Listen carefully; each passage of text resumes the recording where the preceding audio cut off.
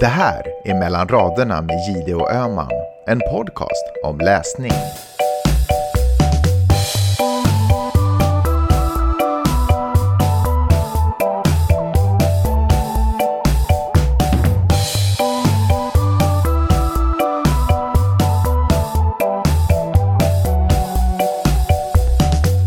Hej Karin Gide. Hej Peppe Öman. Hur mår du? Jag mår alldeles utmärkt. Så där som man gör när man har haft höstlov, varit på Gotland, läst massa böcker, ridit massa hästar, hängt med barnen. Du märker vilken ordning jag tar det här nu. Ja, prioriteringsordning. Ja, precis. Gått ut med hunden. Ja, det var ungefär så. Det är allt vad jag behöver. Ja, låter underbart. Hur mår du? Nej, men jag mår också bra. Jag har faktiskt haft en ganska svår vecka. Du vet hur man automatiskt när de frågar hur mår du, svarar man jag mår bra. Men, och jag mår faktiskt bra, men det har varit en tung vecka. Jag har haft liksom lite motgångar på arbetsfronten och liksom haft ont i ryggen. Jag tror att jag har haft, du vet när man är stressad ibland så tar det sig uttryck så här fysiskt. Mm. Men jag har också försökt lösa det genom att rida mycket. För det hjälper ju faktiskt att sitta på en hästrygg. Då kan man inte tänka på någonting annat än att man sitter på en hästrygg. Och då mår kroppen och huvudet bra. En annan sak som funkar som har introducerats för mig denna vecka är massagepistol. Och det här är verkligen inget sponsorsamarbete eller något. Det är bara en sjukt jäkla bra grej som vi har köpt. Vad är det? Ja, men det är som det låter. Förmodligen är det så här att den är så manligt marknadsförd. För den heter så här hyper bla bla bla. Och sen är den svart och sen är det lite vapenliknande. och sen så är det ju så här, Gud förbjuder att man säger massageapparat, du vet. Så då måste man säga pistol. Men det är ju typ en grej som liksom bonkar på ens muskler när man liksom har olika reglage och olika så här munstycken liksom. Alltså jag tycker den kunde marknadsföras så istället. Den bonkar på ens muskler. Ja. Och det är så grymt alltså.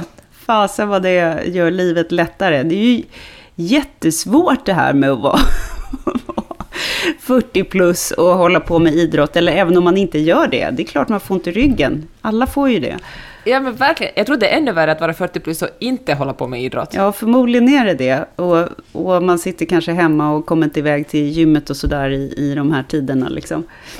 Jag vet inte hur det är i LA, men det är ju inte sådär att man bokar in en session hos naprapaten en gång om dagen heller liksom. Även om man hade haft råd. Så att, ja. Nej, men det gjorde för folk tydligen faktiskt innan det blev liksom covid-19. Men nu gör man ju ingenting alls. Nu är allting stängt. Alltså ingen gör sina naglar eller håret eller nacken eller ryggen eller går på gym eller något sånt. För ja, alltså naglar, håret och sådana där prylar, det klarar jag mig så bra utan. Även om jag ser ut som en konstig häxtant i håret. Alltså fruktansvärt långt och risigt hår. Men naglarna, skit i det. Men ja, det där med de där mysiga massagerna kanske man saknar lite grann faktiskt. Ready to pop the question? The jewelers at BlueNile.com have got sparkle down to a science with beautiful lab-grown diamonds worthy of your most brilliant moments. Their lab-grown diamonds are independently graded and guaranteed identical to natural diamonds, and they're ready to ship to your door. Go to BlueNile.com and use promo code LISTEN to get $50 off your purchase of $500 or more. That's code LISTEN at BlueNile.com for $50 off. BlueNile.com, code LISTEN. Even when we're on a budget, we still deserve nice things.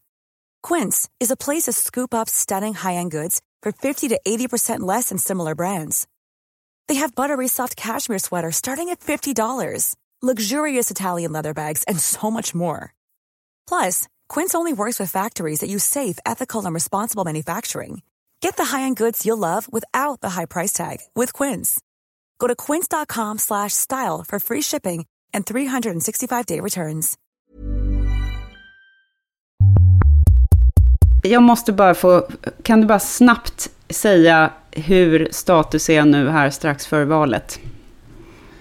Hör du, det är så spännande. Det är så spännande. Och märker du hur alltså jag har inte tänkt på någonting annat än valet. Eller läst och lyssnat på det om valet. Jag har tänkt på något annat, eller på sätt. Ja. Jag måste säga, hörni, ni som bor i Finland, jag kommer att rapportera riktigt långt på YLE på valmorgonen hos er. Och för er som bor i Sverige kommer jag att titta in på SVT ett par gånger på SVT Morgonstudion och rapportera hur det ser ut i landet här. Men det här får man säkert inte säga högt, men för då säger alla, men tänk vad som hände 2016. Men det ser bra ut för Biden. Alltså, det ser jättebra ut. Och opinionssiffrorna visar visserligen att det så bra ut för Hillary också för 4 år sedan, men då fanns ändå Trump inom felmarginalen och då fanns det jättemånga obestämda väljare. Nu är det här landet så polariserat så att de flesta vet om de kommer att rösta på Biden eller på Donald Trump. Det är också mycket mer sofistikerade såna här undersökningsmetoder nu, eftersom man visar av sina misstag har liksom räknat med de som är... Ja, men precis. Förr talade man inte med folk som inte har collegeutbildning. Och man förstod inte, man trodde att kvinnor automatiskt skulle rösta på Hillary Clinton, men man glömde bort att det finns ett institutionaliserat kvinnohat, så att kvinnor faktiskt röstade på Donald Trump. Men nu har man bättre koll. Det är så intressant. Alltså jag känner, det pendlar mellan att från privatperson ha panik, men ändå känna hopp. Men alltså med journalist känner jag bara, gud vilken... Alltså... Tänk att få vara här just nu och få lära sig så mycket om amerikansk politik och följa med det här valet och rapportera om det. Det är liksom ett sånt privilegium och det är så roligt. Så himla kul. En annan grej som jag tycker är skitcool är att Finland har den här statsministern som är som någon slags antites till den amerikanska både presidenten och presidentkandidaten. Vad det gäller åtminstone kön och ålder. Det tycker jag skänker lite hopp. Ja, det finns verkligen hopp. Och jag tänker att vi är väl lägst nere just nu. Alltså jag tänker med Polens abortlagar och liksom främlingsfientligheten, inte minst i Ungern men också runt om på andra håll i Europa. Jag menar, djupare än så här kan vi inte sjunka. Nu kommer de gamla gubbarna att försvinna och det är liksom progressiva tider, jämlika tider. Nu liksom är det annat än vita gamla gubbar som kommer att få bestämma i världen. Men Karin, vad har du läst i veckan? Jag har läst en del. Jag tror att jag har hunnit till dryga hälften. Det är en oerhört tjock bok. Det är liksom 3-4 böcker i en. Och det är Renegaterna och Claes Östergren. Vet du vad, jag läste faktiskt om den i senaste Femina. Vi gör ett samarbete med Ridley.se och där får man ju jättemånga, eller man får ju läsa typ alla magasin man kan föreställa sig där. Och du vet att du hade sagt att du hade börjat läsa på Renegaterna och det fanns en jättelång intervju i Femina med Claes Östergren, så jag läste den. Den kan jag verkligen tipsa om. Och nu när jag börjar tala om Ridley kan jag ju säga att om man vill ha 1 månads gratis läsning på Ridley.se så är det bara att använda koden mellan raderna och då är det 1 månad kostnadsfri läsning. Gå in på vårt Instagram om ni vill ha en direkt länk. Där i profilen finns det bara. Klick iväg. Jag rekommenderar varmt det. På riktigt ett ljus i mörkret när det är nu ökade restriktioner i snart sagt hela världen. Vi får sitta inne, det blir mörkt. För fasen var mysigt att ha en trave tidningar, dina favorittidningar i din mobil. Kryp upp i soffan, häll upp ett glas av det ni tycker om eller mugg och bara bläddra. Jag har läst så många nummer av You Guessed It, Hästfokus och såna här allt om trädgården och allt det här som mina nördhobbys där jag kanske inte känner att jag kanske är för snål för att liksom köpa en printprenumeration, men det här är så perfekt faktiskt. Och just att kunna bläddra tillbaka och så här, men nu vill jag kolla på det här med benlindor då, som de skrev om så här 2015 i augusti. Ja, men då kan jag göra det. Superbra. Alltså, vet du vad jag har, förutom då hästtidningarna och filter såklart, har jag läst alltså alla, jag har läst Elle, jag har läst Style By, jag har läst Femina, och vet du, det är för att vi skulle vara i Stockholm i december, och här i LA klär ju alla sig bara i activewear. Vi har ju liksom, här klär vi oss inte snyggt, man bara glider omkring i, och jag är ju alltid i shorts, ridbyxor eller leggings. Men alla är ju så otroligt snygga och välklädda i Stockholm, så jag liksom känt att jag måste ha ett koll på vad de vackra människorna klär sig i. Men någon jäkligt smart PR-konsult har kommit på det här begreppet active wear. För vem vill inte ha active wear? Det låter ju lite lite sexigare än liksom mjukisbrallor eller tights. Ja, faktiskt. Vilket det i praktiken är. Ja. Ja. Hör du, när vi ändå pratar samarbeten vill jag säga att vi har ett annat samarbete med Story Tourist som alltså passar perfekt under de här coronatiderna när man inte får gå på restaurang eller bar eller gym eller simma. Varför inte ta en promenad ute på stan då med en bra historia i öronen? Du har gjort det, Karin. Kan inte du berätta lite om Story Tourist? Nej, men jag kan faktiskt dra ett citat därifrån Dr. Glas-boken då, som passar in i den här Dr. Glas-turen som ju startar på Klara Östra Kyrkogata på Norrmalm och ingen annanstans. Nu kommer det här citatet.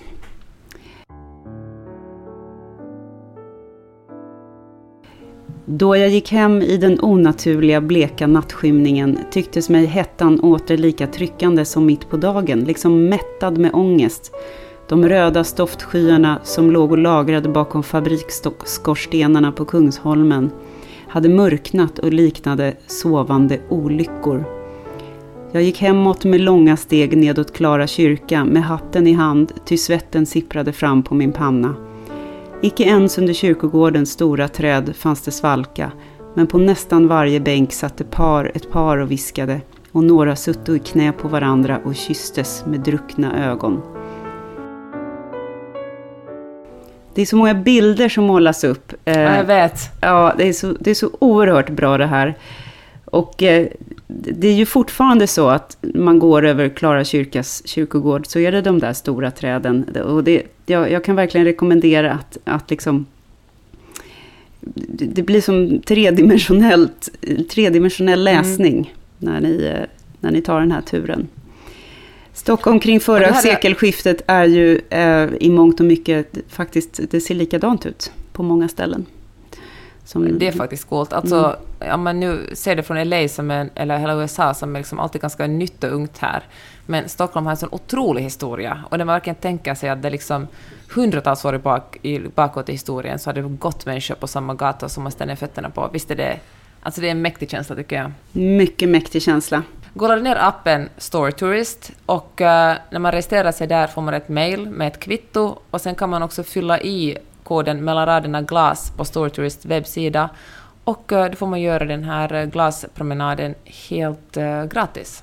För det är ett samarbete mellan oss och Story Tourist. Otroligt glada för det här samarbetet. Jag tycker det passar så perfekt in i en podd där vi uppmanar folk att läsa och ta promenader. Ja, och som vi pratade om förra gången faktiskt inte nu kan ta sig till bibliotek och höra läsningar eller gå på såna här gruppturer kanske om man gillar att gå med guider så kan man gå för sig själv. Ta på sig ett munskydd, gå en bit bort från de andra, gå in i din egen bubbla. Bra present. Tack Story Tourist.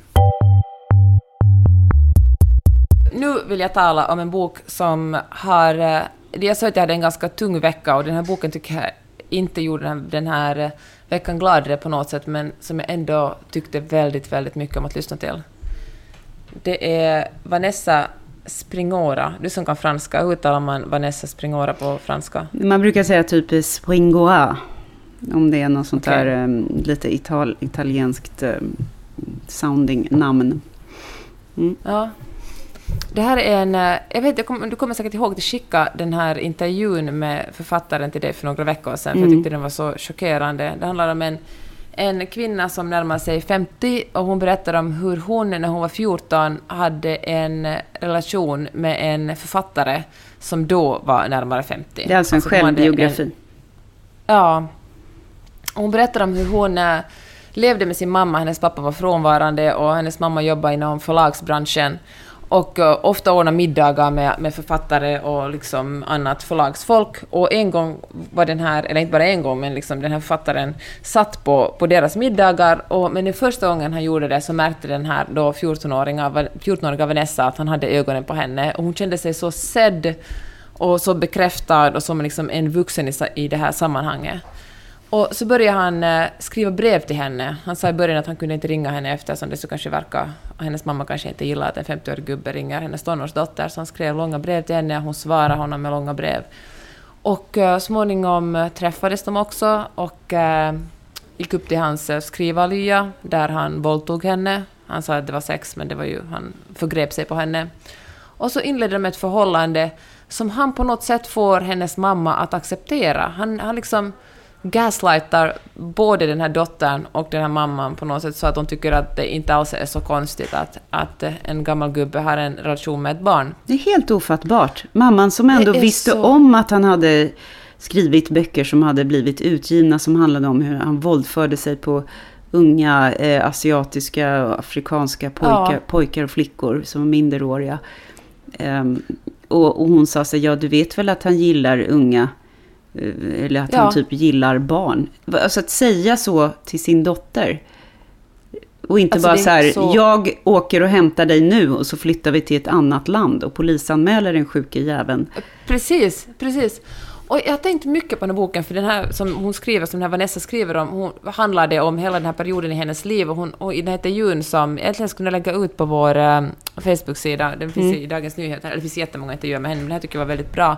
Ja, det var hon skriver om hur hon liksom hon tänker på hur det påverkar hela hennes liv de här åren i hennes tonår, där han hade en relation med henne, och andra 14-åriga flickor också. Alltså han samlar på sig 14 år, liksom unga tonåriga barn, och sen när de liksom kom förbi 16-17 ville han liksom inte ha dem längre, utan då var de för gamla för honom. Och det värsta var att han skrev om det i sina böcker. Och jag tror att så här tolkar jag det att han skrev om det gjorde att det blev lite liksom en vidre version av Kejsarens nya kläder, att han var så öppen med det här liksom, de här övergreppen, att man på något sätt tyckte att om han kan vara så öppen med det måste vara okej. Att eftersom han inte ens kändes över det, så liksom tyckte hela samhället att det var okej. Ja. Och på den här tiden, det var liksom 80- och 90-talet, så det fanns det mycket snack om att barn också måste äga barn måste äga sin sexualitet. Man får liksom inte förtrycka barns sexualitet. Och på något sätt blev det något snedtänk i det här, att det var okej för vuxna människor att ha sex med barn, eftersom om man tyckte att barnen njöt av det här. Det var det som pedofiler intalar sig själv. Så sjukt, jag får kräks i munnen. Men vet du, jag antar också att folk var livrädda för att liksom anses vara sexnegativa. Man vill liksom vara öppen, och man vet ju alla kulturvärden. Och i den här boken beskriver hon en tv-intervju med honom, när en av de här kvinnliga gästerna, det är en hel panel med författare i den här tv-intervjusamtalet. Och så är det en så kvinnlig författare och börjar opponera sig och säga att visst, alltså det är väl inte sunt att du som en vuxen man, medelålders man, har relationer med så här unga flickor. Hur kan du få sitta här och bry ut i bästa sändningstid? Ni är ju inte kloka allihopa. Men då liksom blir hon hånad av alla andra, det är hon som inte förstår. Utfryst, Ja, det är så, men jag tänker också att det är verkligen, alltså kejsarens, visst är det någon vidrig form av kejsarens nya kläder, för att man liksom, alla har kommit överens om att saker och ting är på ett visst sätt och ingen vågar opponera sig, hur starkt det här liksom grupptrycket kan vara. Men det är att barn ska ha rätt till sin sexualitet, men det är ju en annan sak än att vuxna män våldtar dem. Det handlar ju, det är ju motsatsen till rättigheter. Om jag nu ska generalisera, håll i er för nu kommer jag generalisera, men det finns vissa kulturer, tycker jag, där rädslan för att vara ängslig gör att man blir liksom skitängslig själv. Och jag blir så fruktansvärt provocerad av det. Och nu tänker jag nämna några kulturer då. Förlåt alla för att jag generaliserar. Men Danmark. Ja, nu ska vi ha en naken tjej som sitter här i vårt pratprogram i tv och prata om hennes kropp. För att om vi inte gör det, då är vi så himla okola. Det är mycket coolare, och nu under mitt i MeToo här 17-18 så nu rör vi om i grytan. Nu rör vi om i grytan och vi är inte så himla PK och bla bla bla. Det är så jävla ängsligt. Det är så jävla ängsligt att vara så rädd för att ens maktstrukturer i samhället, ens cirklar ska rubbas. Att man liksom blir som ett litet barn som ska överkompensera. Och när jag säger man, då menar jag man faktiskt. Punkt. Den andra kulturen är ju Frankrike. Jag har bott där i flera år. Och jag upplevde det väldigt starkt där. Att det var så här, det är så himla lätt att liksom fnissa lite åt den här töntiga svenska jämställdheten, för männen är ju inte riktiga män, och kvinnor de vill ju bli uppvaktade av riktiga män som tar en i rumpan och ger en rosor och bara våldtar en lite grann, för det liksom, jag blir så jävla trött på den där attityden. Och sen så de här hyllade författarna som Michel Houellebecq som skrev elementarpartiklarna, var hans genombrottsroman, och han har skrivit flera böcker. som är en sån... Han är en riktigt ful jävla äckelgubb, rent ut sagt faktiskt. Och skriver om hur himla sexig och härlig han är. Han vill bara ligga med unga tjejer, för gamla tjejer är så himla äckliga, det vill säga typ plus 30. Och hur det är så himla synd om männen i den här PK-världen. Att det är klart de måste köpa sex. För männen måste ju ändå ha sina drifter. Och liksom han sitter och ölar typ med Gérard Depardieu och bara så här är det liksom de sista grisarna då, för att travestera Horace Engdahl. Och det finns flera. Jag hade kunnat gå on and on. Kanske Grekland eventuellt.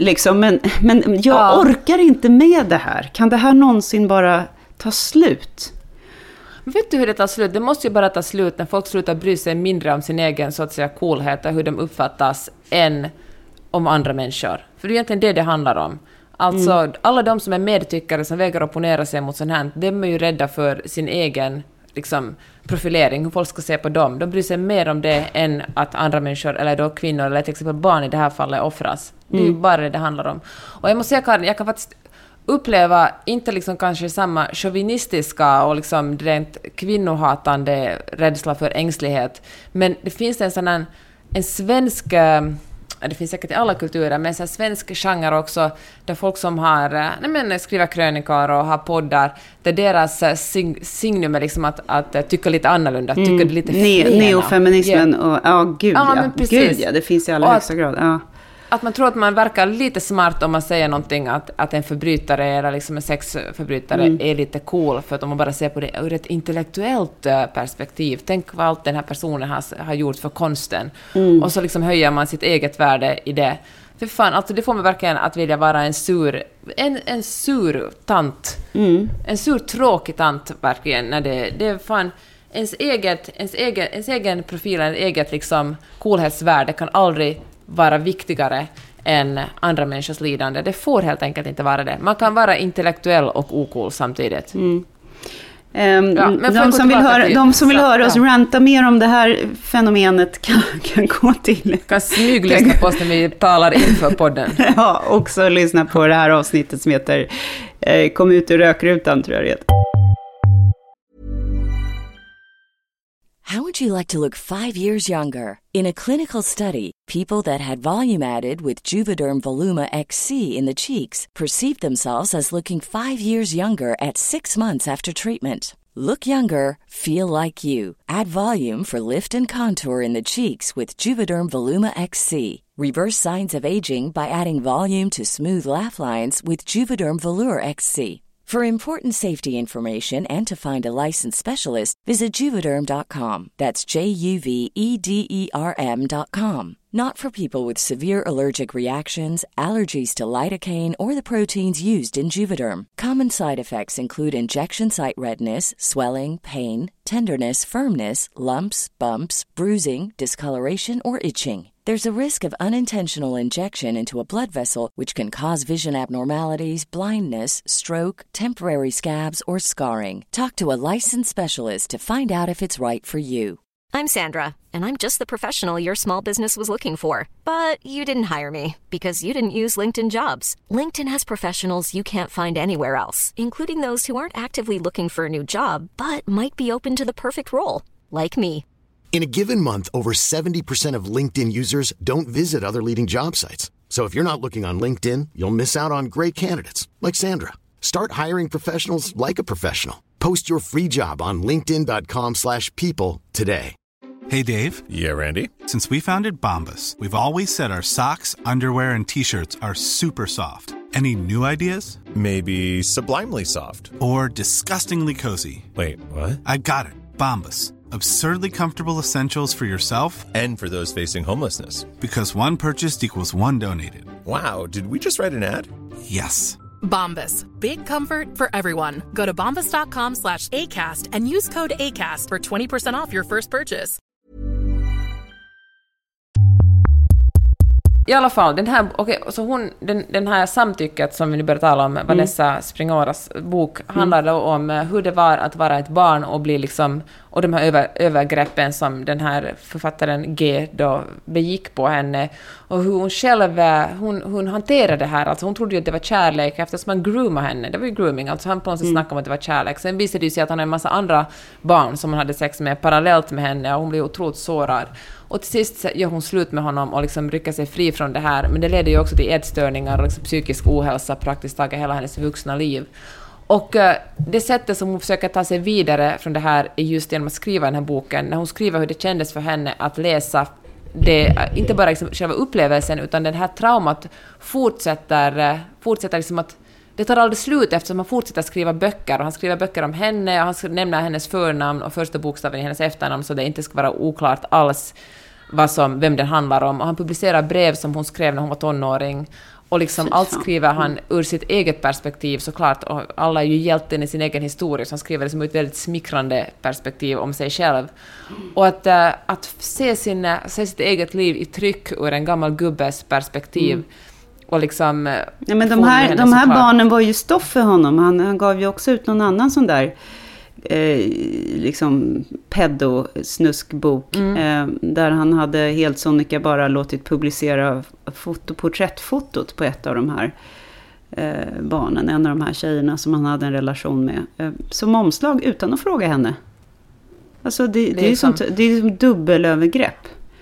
Och det som jag tycker är intressant här är att hon är själv förläggare och hennes mamma var förläggare, och nu frågar hon sig också i den här boken hur det kommer sig. Vad tänkte förläggarna för den här författaren G? Hur kunde de tycka att det var okej att publicera sådana böcker? Var det liksom, är det någon slags masspsykos? När någon är liksom tillräckligt upphöjd som kulturpersonlighet får man liksom inte ifrågasätta henne. Jag tror att det är liksom masspsykos, det är det jag tror det är. Nu är han liksom snart 90 eller liksom, och tar långt över 80 och liksom hon har valt att inte skriva ut hans namn, men hon liksom, alla i Frankrike vet ändå vem den här personen är. Och han säger att han vägrar läsa den här boken, men hon har väl inte heller skrivit den för att han ska läsa den, utan hon ska skriva den för att andra människor ska läsa den och förstå hur det fungerar med grooming och förstå liksom hur sent, alltså det här är ju ingenting som hände på stenåldern, det här hände liksom på 90-talet. Hur ännu på den tiden, hur fanns det liksom, var det okej för människor med pedofili? Eller som folk valde att inte se det som pedofili, utan de tyckte det var lite sexigt med gamla gubbar och barn. Ja, alltså jag tycker det här är så, men det är alltså, nu vet jag att många kanske som lyssnar på den här podden känner att det här är liksom för magstarkt, det liksom kan inte läsa. De måste tänka på det här Michael Axelssons Rosario död, som är en otroligt brutal bok som också är viktig och handlar om pedofili, men det här är liksom inte samma, det är inte liksom samma, vad ska jag säga, liksom inte samma detaljrikedom i exakt vad som händer. Men så jag tycker att de som är lite rädda för att läsa den faktiskt ändå ska läsa den, för den är en otroligt välskriven och viktig bok. Och när jag säger välskriven menar jag inte att jag inte tycker om den som du sa förra avsnittet. Det gör jag ibland. Jag tyckte verkligen den var otroligt bra. En annan reflektion, alltså, om man nu något man kan trösta sig med är att den här Springoa då, hon är ju kanske den coolaste kvinnan i världen också på det här parisiska sättet. Hon är liksom den här personen som jag önskar att jag kunde vara, men som jag liksom bara kan aspirera till. Men hon, jag vet inte, det här låter ju skitfånigt, men hon är sådär, kliver runt, hon är en sån där som bara sätter på sig skjorta och ett par jeans och så ser hon så jävla fantastisk ut, typ. Knappt något smink, bara går runt i sin perfekt så här inredda lägenhet, och då menar jag inte sköna hem perfekt, utan då menar jag så här bara lite casual i hörnet står någon så här begagnad Eames-fåtölj. De som vet liksom. Bokhyllan sprängfylld med de rätta, eller de bästa, ska man säga, titlarna. Och liksom inget skrytigt, bara så sjukt smakfullt i något coolt kvarter. Och sen så sätter hon på sig ett par sneakers och så går hon ut där i sin stora kappa liksom. Men så där som i de där tidiga Woody Allen-filmerna så var ju kvinnorna, sen kan man säga jävligt mycket om Woody Allen på temat pedofili, men de här kvinnorna som gick runt i de där stora liksom de här city-kvinnorna som var så jävla coola. Jag vill alltid vara en sån. Och sån är hon, och hon är dessutom en framgångsrik förläggare och kan ju uppenbarligen skriva väldigt bra, så att hon har en maktposition idag, så att hon blev liksom aldrig så förtryckt att hon blev förstörd.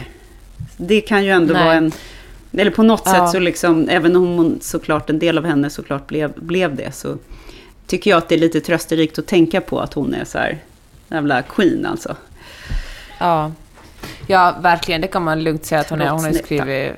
Ja, hon är nybliven förlagschef också. Så att hon är...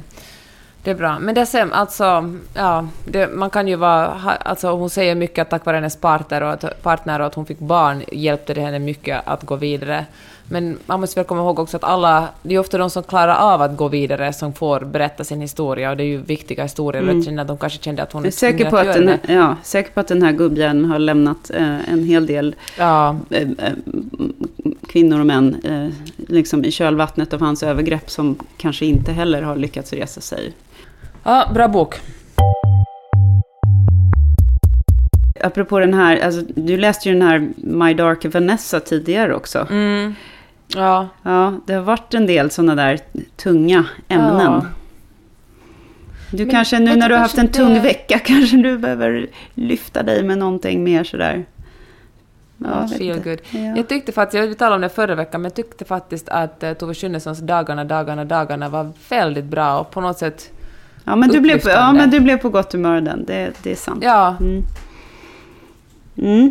Ska jag berätta om Renegater nu då? Det vill jag verkligen att du gör, Karin.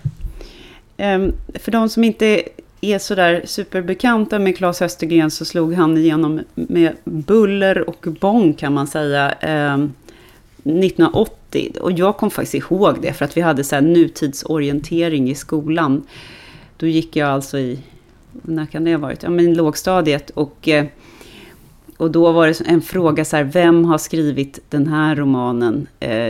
Jag tror att det var Plåster eller någonting sånt där. Men han slog igenom igen och då kunde jag svara på det. Och det är bara för att jag hade sett den hemma någonstans. Men han har liksom... växte ju upp i en förläggarfamilj. Ja, precis. Men han har liksom alltid varit en del av den svenska moderna litteraturen. Ständigt aktuell på något sätt. Och han blev ju superpopulär med den här Gentleman. Som, vad ska man säga, det var liksom som en generationsmarkör. Den skulle nog fortfarande kännas aktuell på en del sätt. Jag tyckte att den var liksom för killig för mig. Väl jag kanske borde läsa den igen, men jag lite svårt för det här grabbiga maffia-temat och lite vapen och lite hotfull organiserad brottslighet och lite sådär. Och sen så lite så här festa grovt och länge och var jävligt full jävligt ofta men ändå väldigt tuff liksom och så lite casual sex. Jag vet inte, det blir lite så här grabb, men han skriver ju fantastiskt bra och den här huvudpersonen som är väldigt fascinerande som han skapade då är den här Henry Morgan som är liksom hade en ärvd jättelägenhet på Hornsgatan i Stockholm där det alltid var fester, där var det liksom vapenaffärer, där var det krök, där var det damer, där var det liksom mord och kidnappning om varandra. Och det är ändå så här lite mustigt sådär. Och sen så gick det ganska många, eller väldigt många år. Och så fick den här, och han skrev de här andra romanerna emellan Östergren och så kom då Gangsters 2005 där den här Henry Morgan som försvann egentligen, men han liksom kom tillbaka och då fick man liksom förklaringen vad Henry Morgan tog vägen. Och nu då 2020 så är det också ytterligare 15 år då senare så kommer Henry Morgan tillbaka in igen i Claes Östergrens fiktiva värld.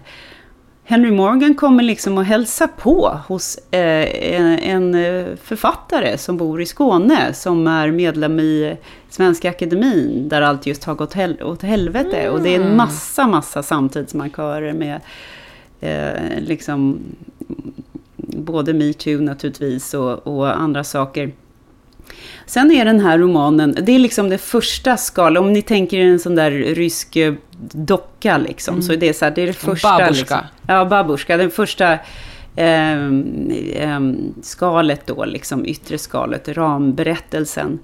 Sen så kliver vi in i den där Henry Morgan kommer förbi oväntat besök.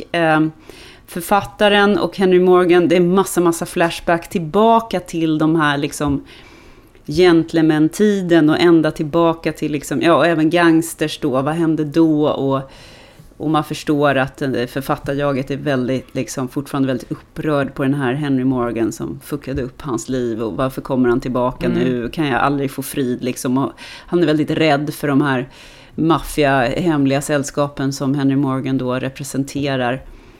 Men det vill säga att det här sällskapet, de har koll på allt. De vet precis vad författarjaget har gjort i sitt liv och vad han har skrivit. De kommer med ett uppdrag då. Och det är en rapport om vad som hände i Svenska Akademin då. Och sen så det får vi reda på liksom. Sen så trycks det på paus. Istället går vi in i Claes Östergrens, eller det författarjaget som han nämner honom aldrig vid namn då, men jagets pågående romanprojekt, eller precis färdiga romanprojekt då, som inte kan ges ut eftersom han är tvungen att skriva den här rapporten. Så går vi in i det, och det är då ytterligare så här, nu är vi inne på så här skal 3, berättelsen som handlar om det här. Jag vet inte om du minns det, men det var runt, kan det ha varit 90 eller någonting, så var det någon sån här enormt fiasko när Sverige, några svenska PR-byråer eller reklambyråer skulle anordna, svenska regeringen skulle anordna någon jävla välgörenhetskonsert i Sydafrika. Och det var ju liksom ett tunt förklätt sätt att försöka sälja in såna här JAS-flygplan. Det var hemskt. De använde typ välgörenhetspengar. Det var sånt fruktansvärt fiasko. De använde liksom välgörenhetspengar för att så här, man kan skratta åt det efter, men det är hemskt egentligen. Men liksom iscensätta någon stor gala, och de hade så mycket klantskallar runt omkring sig. Alltså det här låter ju som en sketch. Nej, men det var som en parodi, och då gick det var ett par reklambyråer vet jag som liksom, eller konsertarrangörer så, som liksom gick under på köpet då, för att det dök ju inte, det dök upp, det var ett stort fotbollsstadion i så här Pretoria eller vad det nu var, och det dök upp typ 3 pers. De hade liksom glömt att marknadsföra, och de hade flugit ner så här hela svenska liksom artisteliten med familjer och entourage. Så det var så här superpinsamt fiasko, för att det hade ju kommit till afrikanernas kännedom naturligtvis, så att det här var ju bara någon slags jippo för att sälja de här värdelösa planen som hade kraschat dessutom flera gånger. Och så var det något så här jättest fotbollsderby samma dag, det hade de glömt bort, som folk gick på, och det är väl ingen som har lust att liksom, varför skulle någon random liksom vanlig sydafrikan vilja gå och betala pengar för att lyssna på Ace of Base och de här Real Group och vad fan de hette på den tiden? Ska det komma vita människor och sjunga gospel till Afrika? Men allting var så tondövt, allting var så fel och så pinsamt. Så det är ju för sig väldigt kul att han tar upp den historien och skriver om den, och han sätter in den i en sån här, vad ska man säga, ganska smutsig värld av korruption och mutor då, i de här vapenaffärerna där svenska regeringen har, och Bofors och sådär, liksom verkligen har doppat tårna i den typen av skumraskaffärer. Gång efter annan är ju samma sak med den här Telia-affären och Kazakstan och sådär, som man också nämnde. Så det är massa såna här tidsmarkörer, så då är det ytterligare en roman som är skitspännande med helt andra huvudpersoner, bland annat en kvinna som heter Lolo, som återkommer sen. Men vänta lite, alltså allt det här sker parallellt liksom? Ja, det gör det. Och sen så kastas vi... så kastas vi tillbaka då till så här, ja, nu hade Henry Morgan bott hos mig i 1 vecka, och så liksom förklarar han då författarjaget hur sjukt jobbigt han tycker det är att den här Henry är där, och han vill bara att han ska försvinna. Men sen så berättar han då om, så där liksom håller det på. Och jag tycker att det är skitkul. Jag tycker att det är jätteintressant och spännande. I början var jag lite tveksam så här, men det kändes väldigt mycket som att Claes Östergren hade skrivit en roman som handlade om den här Sydafrika-affären, och sen så kom hela MeToo-grejen, och sen så kände han sig tvungen att göra en kommentar, för att han har ju varit tyst. Han gick ur akademin, och han har vägrat, han har hänvisat till, vilket har varit klokt säkert, till sitt tysthetslöfte då som han har avgett, att han inte ska kommentera, men någonstans kände han väl sig manad att avlägga någon form av kommentar, och då gjorde han det i den här formen, att han liksom återuppväckte snyggt de här ändå. gamla... Ja, men jag tycker fasen det är snyggt, och den här boken är Augustpris nominerad. Och det tycker jag det har den verkligen förtjänat. Det här är riktigt, riktigt bra litteratur. Alltså, för det hör jag på det du talar om den. Jag blir verkligen sugen på att läsa den. Jag kan säga att jag inte var det innan jag hörde dig förklara vad den handlar om. Men nu känner jag att jag tror jag ska beställa den. Har romanen liksom ett sug eller en framåtlutning som man bara vill läsa hela tiden. Och lite på grund av de här olika lagren av parallellhistorier. För att man blir alltid sugen på vad som händer i nästa. Han har ju ett väldigt detaljrikt och inte så snabbt. Det är inga svepande liksom skeenden, utan varje moment är väldigt detaljrikt beskrivet, och varje miljö är väldigt noggrant beskriven. Och det tycker jag ger så mycket mer att uppleva det. Men det kanske hade varit lite för långsamt om det inte hade varit den här växelverkan mellan de olika skeendena. Och han nämner också, det är så många utvikningar i det här. Det kanske irriterar någon som är, jag vet inte, som gillar andra typer av romaner där det liksom är rakt på, kanske som en sån här krimroman eller någonting. Men jag njuter väldigt mycket av de här utvikningarna, för att jag tycker att spänningen upprätthålls då av de skäl jag nyss nämnde. Men han gör till exempel en liten odyssé i konstens värld, närmare bestämt en person då som samlar på olika målningar om snö, och det finns en anledning till det som vi får reda på också, men avbilder av snö. Vänta lite, som samlar på snö. Målningar, alltså konstnärliga verk där konstnärerna har målat snö. Och det är alltså ramberättelsen för den här romanen som då författarjaget i boken får lägga på hyllan för att istället skriva den här akademirapporten som Henry Morgan får jag bara säga, Karin, fy fan vad härligt det är med litteraturen då. Tänk att få liksom en inblick i en sån verklighet. Alltså jag menar, tänk att få läsa kort bara om en person som samlar på konstverk som handlar om snö. Visst är det? Ja, och så lär man sig sjukt mycket. Ja, och då pratar han då, författarjaget, om den här upplevelsen att skriva den här boken.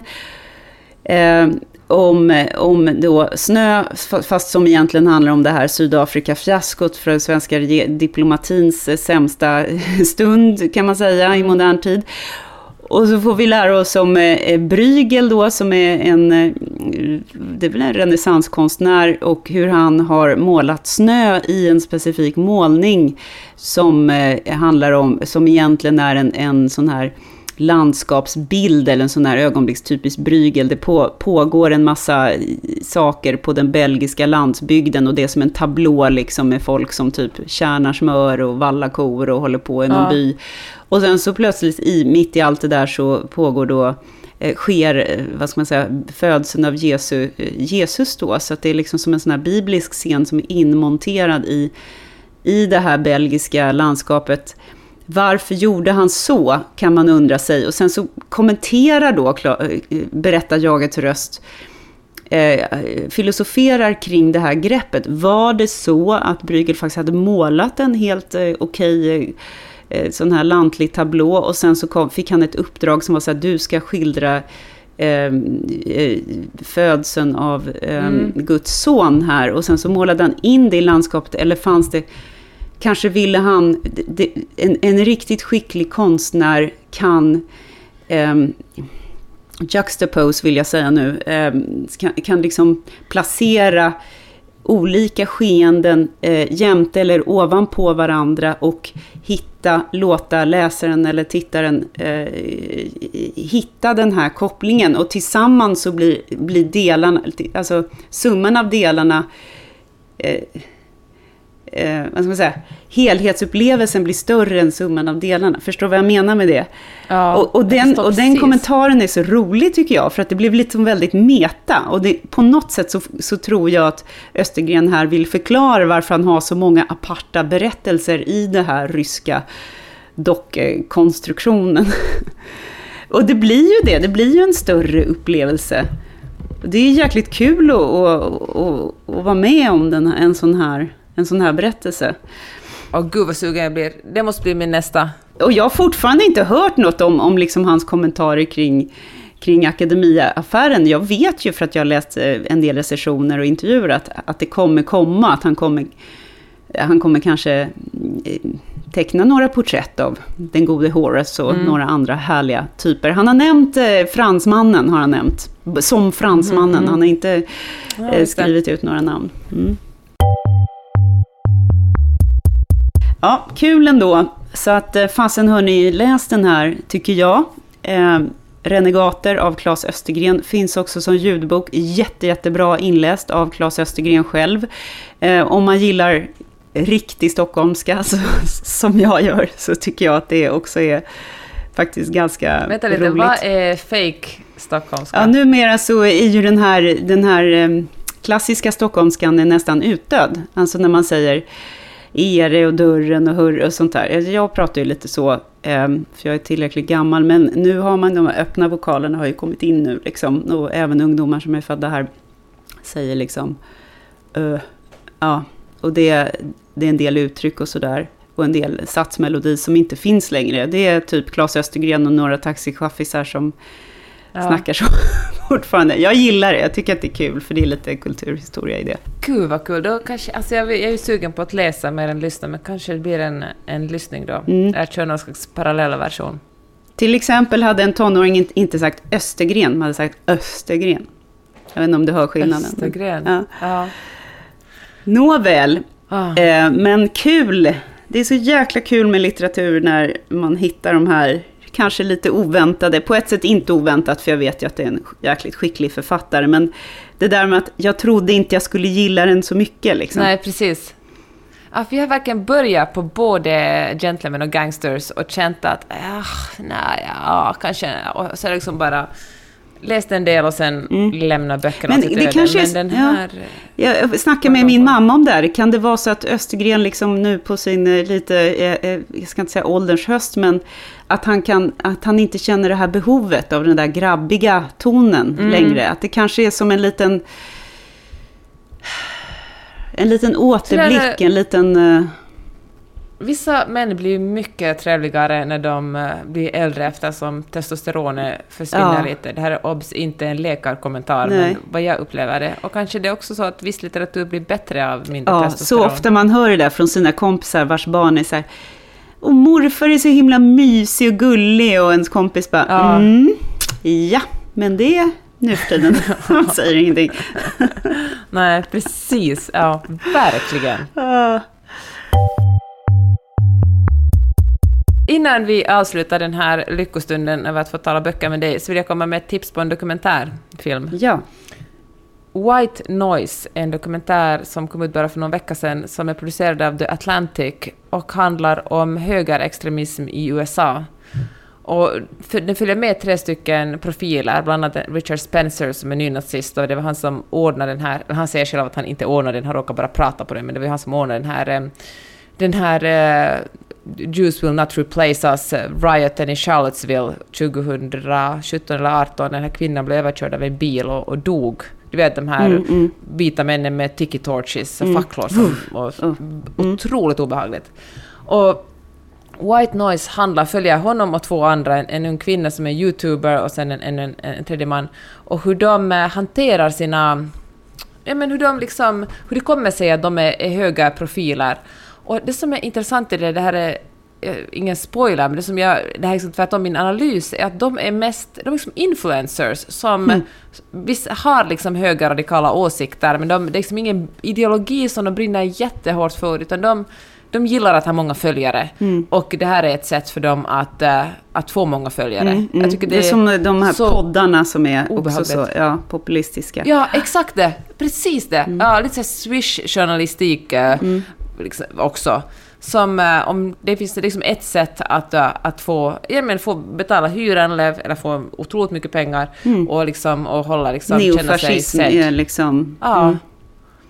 Hur fan var intressant. Men den vill jag verkligen rekommendera. Ja, bra. Då vill jag faktiskt också helt opartiskt rekommendera min mans dokumentärserie som heter På gränsen. Den är så jävla bra. Ja. Finns på TV3 och via Play och via Free. Nej, man behöver inte ha prenumeration. Man kan kolla direkt på via Free-appen.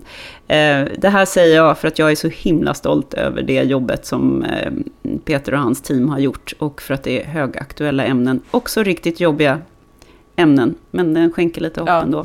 Om detta fascinerande land som du befinner dig i. Jag saknar dig jättemycket, Peppe. Snart kommer du hem, höll jag på att säga, till Sverige. Det är ju inte ditt hem, men mitt. Jag har många hem i världen. Ja, det har många hem. Och då ska vi hitta på något kul i poddverkstan. Ska vi göra. Ja, men det ska vi göra. Det ska vi verkligen göra. Och, men vi kanske spela in en podd eller två innan dess. Det hoppas jag verkligen. Ta hand om dig, ta hand om er så länge, så hörs vi snart igen. Tack för att ni lyssnar. Hej då! Puss och kram. Hej då! Du har lyssnat på Mellan raderna med Gide och Öhman. En podcast om läsning med programledarna Karin Gide och Jeanette Öhman. Glöm inte att du kan mejla dem på mellanraderna-podden@gmail.com.